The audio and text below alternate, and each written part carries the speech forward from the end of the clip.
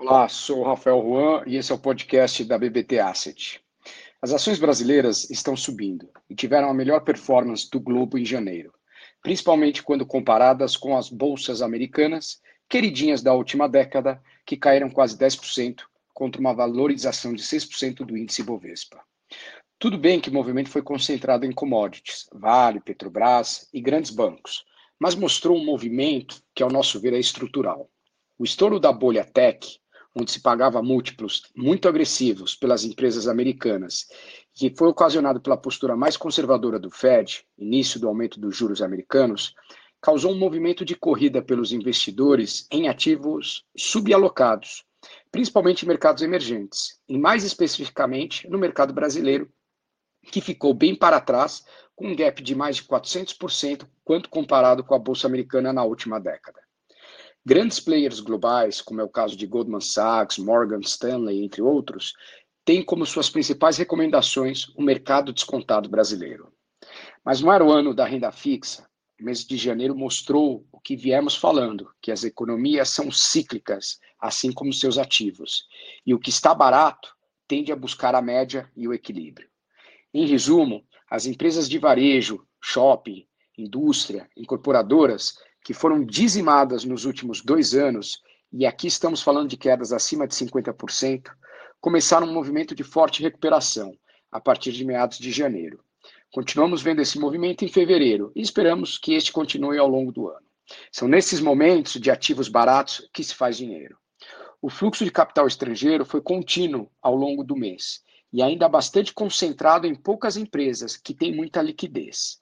Acreditamos que o movimento seguinte será dos fundos locais que conhecem melhor a economia doméstica.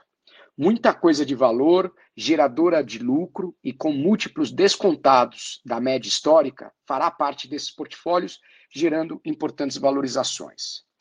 Vimos o real ter a melhor performance do globo. Quem diria que a moeda brasileira, em ano de eleição, teria uma valorização de quase 5% só em janeiro? Conforme destacamos ao final do ano passado, a percepção de risco nas eleições já está bastante incorporada no nível de valuation dos ativos brasileiros.